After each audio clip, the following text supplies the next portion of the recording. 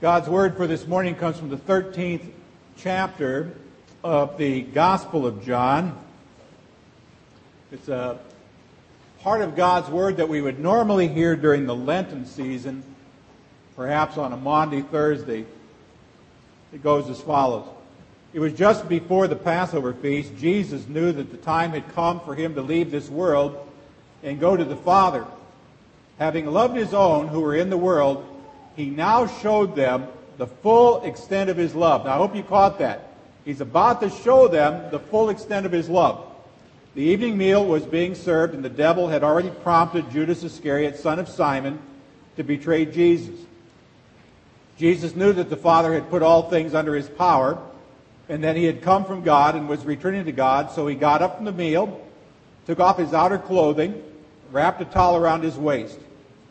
After that, he poured water into a basin and began to wash his disciples' feet, drying them with the towel that was wrapped around him.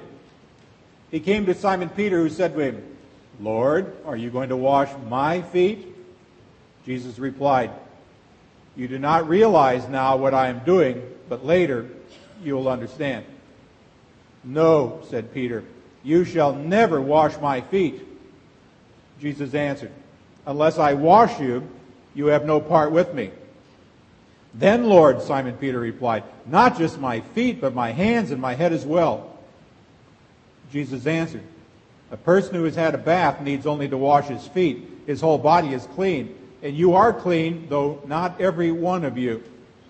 For he knew who was going to betray him, and that was why he said, "Not everyone was clean." When he had finished washing their feet, he put on his clothes and returned to his place. "Do you understand what I have done for you?" he asked them. "You call me teacher and Lord, and rightly so, for that is what I am. Now that I, your Lord and teacher, have washed your feet, you also should wash one another's feet. I have set you an example that you should do as I have done for you. I tell you the truth, no servant is greater than his master, nor is a messenger greater than the one who sent him. Now that you know these things, you will be blessed if you will do them." So far, the reading of God's Word. This morning, we are moving on to part 3 of our 4-part series, God's Point of View. If you've been here every week, you know that the first week we take a look at how God sees us. You know, people who are capable and lovable and reliable and forgivable and on and on. Last week we turned it around and we said, how does God see other people? And perhaps we should see them in the same way.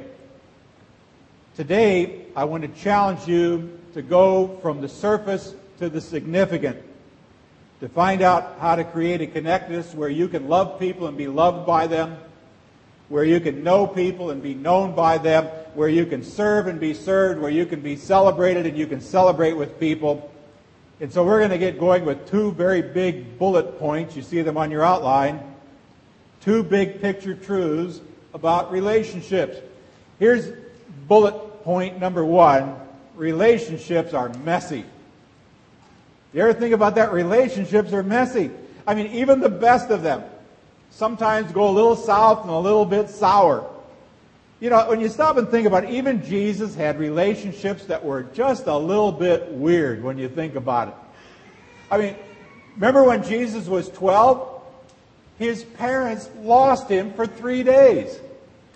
Can you imagine misplacing God? Or when he was a little bit older, he was at a wedding with his mom, and his mom leans over and says, "Jesus, they're out of wine. Can you help?" And Jesus looked at her and says, "I make no wine before it's time."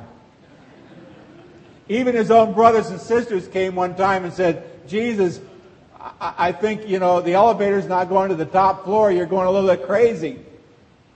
I mean, they didn't really believe in him either. We know Jesus had other brothers and sisters. Can you imagine growing up with Mr. Perfect? Wouldn't that be interesting? Be honest, friends, this morning. How many of you don't need to raise your hands here, but how many of you are currently in a relationship that goes backwards every once in a while? How many of you, when that relationship goes backwards, it's always the other person's fault? How many of you brought that person with you today? Again, you don't need to raise your hands. Don't be nudging people either. I'm just saying relationships are messy. It's a messy business. Here's the second big thing we need to know about it, and that's that God has created us to be in relationships. Even though they're often messy at times, God created us to connect with other people, but not at these superficial levels we are so good at. See, to be alive, to be really alive, to live life to the fullest, to live life the way God has wired us all up to live, we need to be connected to other people. And yet there are so many people who go through life like they're riding on an elevator. You know how that works. You get in and you all stand like this and stare forward. I mean, God forbid we'd ever get on an elevator and face people and say, "Hey, how's everybody doing?" You'd be unloading them by the ambulance full if you did that. We kind of go through life. We're with people, but we're really all alone. And if we don't have any significant relationships in our life, guess what? We can hide. And when we hide, we also hide all of the broken pieces of our lives. Consider for a moment a young mom who screams at her kids and feels so guilty and so full of shame, but she has no one to tell that to because she's alone. Or consider the couple who look like they've got everything together. They sit in the same place every Sunday after Sunday. They got a smile on their face, but when they go home, they live in separate bedrooms and they have nobody to tell about it because they're all alone. Or consider the college student, the prize of mom and dad's eyes, who has been on the honor roll as long as they can remember, but it's only the young girl who knows that she has cheated year after year after year, and she too has no one to tell about it because she's all alone. Or maybe it's the businessman who's on a trip who says, when I'm out of town, I'm not going to be watching things or doing things or being in the wrong place, but every time he's out of town, he finds himself doing exactly what he said he would not do, and he's ashamed and he's embarrassed, but he has no one to talk to because he's all alone. I came into this church yesterday, and I walked through and I prayed over every last pew, walking along with my hand on these pews and prayed for them. As I walked past them, and I've been here long enough to know now where some of you always sit. I know who you are, where you're at. I wondered, though, yesterday while I prayed, if those pews could talk, what kind of stories would they tell? I wonder how many lonely stories there are in these pews. No doubt some of the stories, if the pews could talk, would be very dramatic. Some of them might be very sad indeed. Friends, what's your story? What's the one thing that keeps you from living life to its fullest because nobody knows? You want to know how God sees relationships? God wants you to be known by other people. God wants you connected with other people. God doesn't want you living just on the surface with other people. He wants people in your life who will help mold you and shape you and change you, all for the purpose of helping make you more like Him. I guess if you asked me what this sermon's all about this morning, I would tell you it's really a challenge. It's a challenge to myself personally. It's a challenge to all of us. It's a challenge to go to a deeper place. It's challenging us to live more connected lives. A life that God designed for us to live. And I'm going to be honest, it's going to be a tough message for some of you, because some of you are prone to sit back and say, I don't think this one's for me. After all, I know a lot of people. Let me be honest with you, friends. I don't care how many people you know. What I care about is, are you fully known? And are you fully loved? And are you fully celebrated? And are you fully connected with other people? Well, how do we learn how to do this? Well, I'm going to tell you, we learn it the same way we learn everything. We learn it right from God's Word. If you study the life of Jesus, His events, His teachings, His encounters, His healings, His miracles, you see that Jesus interacts with a lot of different people. And if you look closely, you can really learn something about it.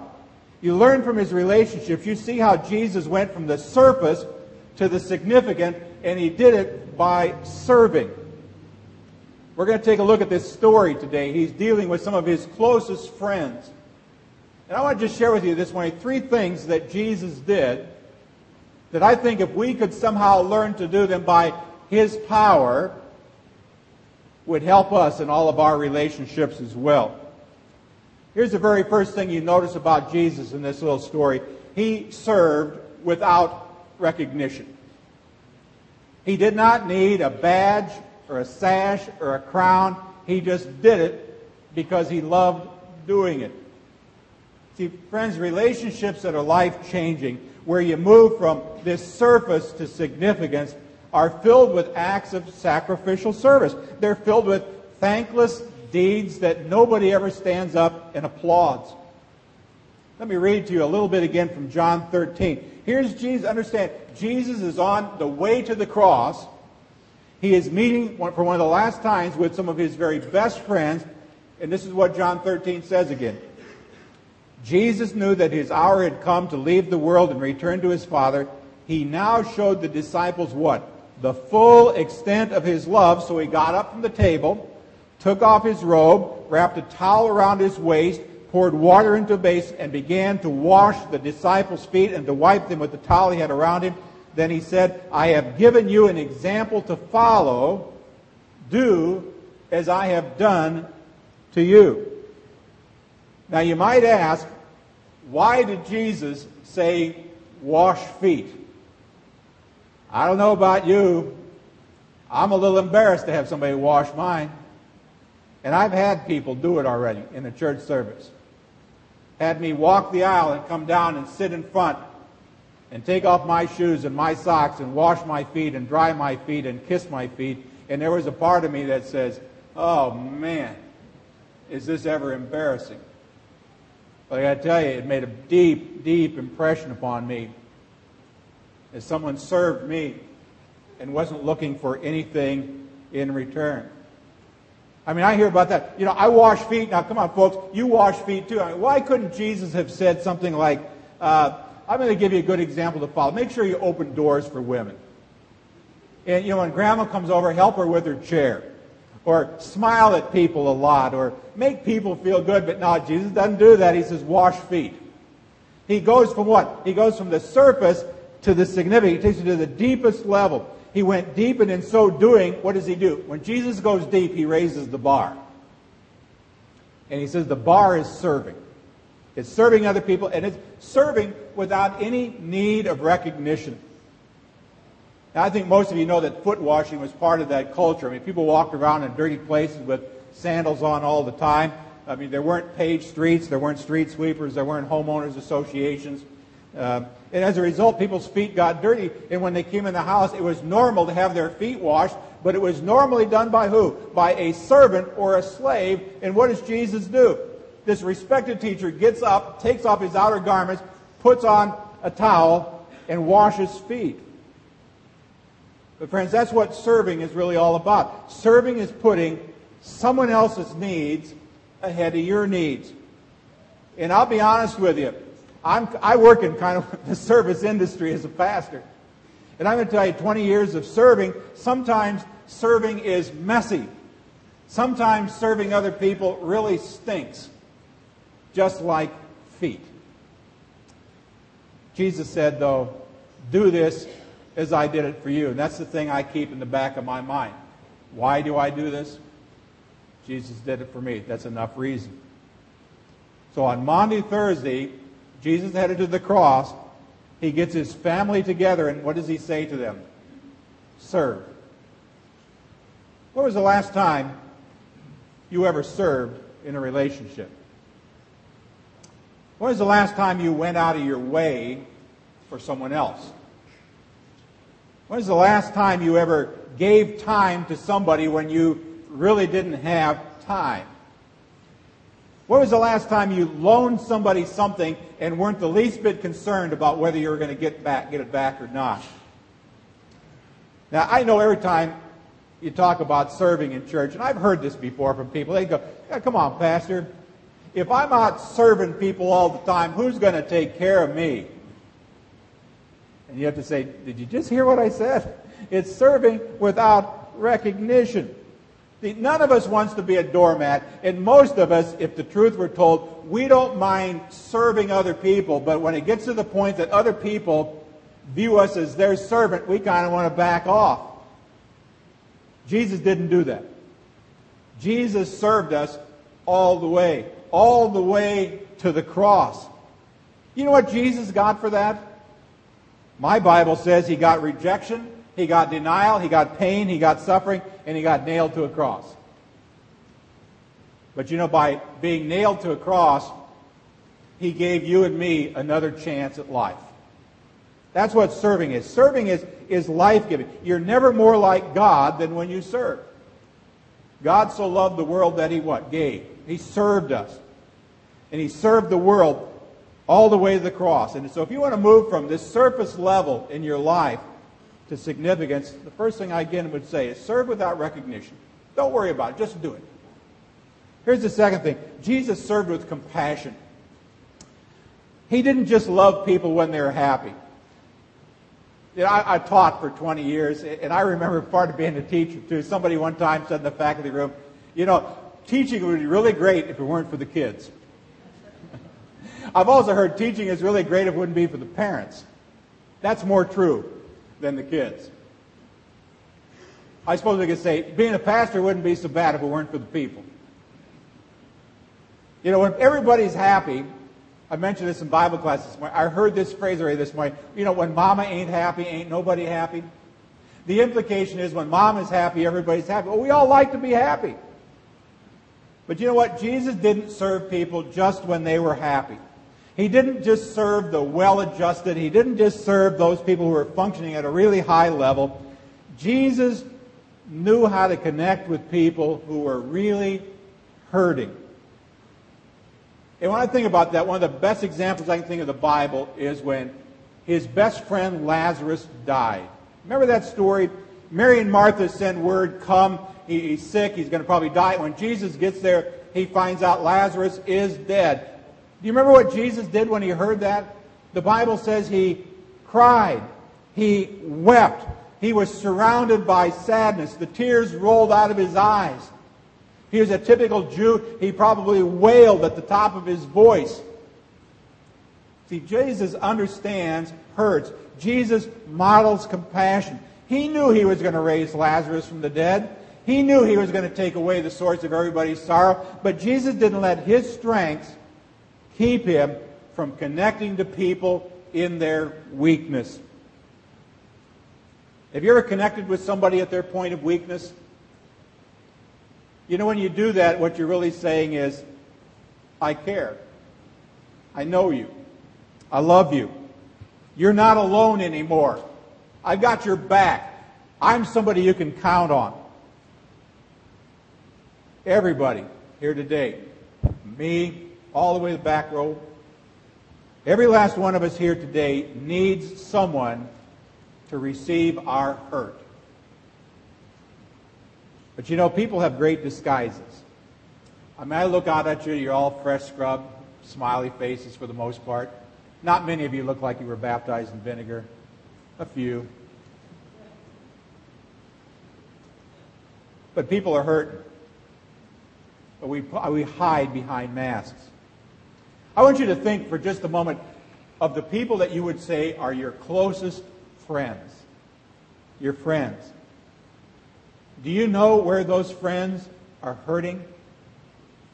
If you don't, I would challenge the depth of that friendship. I mean, do you know how they grieve? Do you know their continual pain? When was the last time you ever just sat and listened to somebody talk about their hurt? But you know, in our fast-paced society today, we're kind of, hi, how are you? Fine, goodbye, see you. We kind of move at the surface all the time. We go out to dinner with people, and people we call friends, and what do? We talk about football, and we talk about our kids, and we talk about our pets, and we talk about our cars. And we talk a little bit about the fair, and then we all drive home and say, oh, isn't it wonderful to have such good friends? Now, I'll tell you, that's fine and good. But we never dig beneath the surface. The opportunities are there to find out that people are hurting and do what? To extend the comfort of Jesus to them. Now, I want you to know something. I am not suggesting that the next time you go out for lunch with somebody, that one of you say, oh, could we do a little icebreaker? Let's go all around the table. Let's tell everybody the worst sin you did this week and how you're hurting about it. I'm not telling you to do that at all. I'm just saying sometimes you need to kind of set aside the surface agenda to discover what's underneath, because, believe me, I'm convinced all of us hurt some way. See, if you're a person who's asked Jesus to come and live in your life, if you're the person who said, I want you to be Lord of my life, then He's filled you with the Holy Spirit. That's His promise. And the Spirit in you can honestly minister to other people. The Spirit can give you courage to ask the right question. The Spirit will give you the wisdom to respond to people in ways you never thought you were capable of responding. I'm just saying, Jesus is teaching us, friends, don't stay on the surface. Weep with people who weep. I mean, stop the world every once in a while and listen. And in the process, serve them. And take that relationship just a little bit deeper. There's a third thing Jesus teaches us here, in that He served with truth. This is a tough one. He served with truth. In Mark 8, Jesus has got all of His disciples together, and He predicts His death. When He said, I'm about to go to die. You remember what Peter did?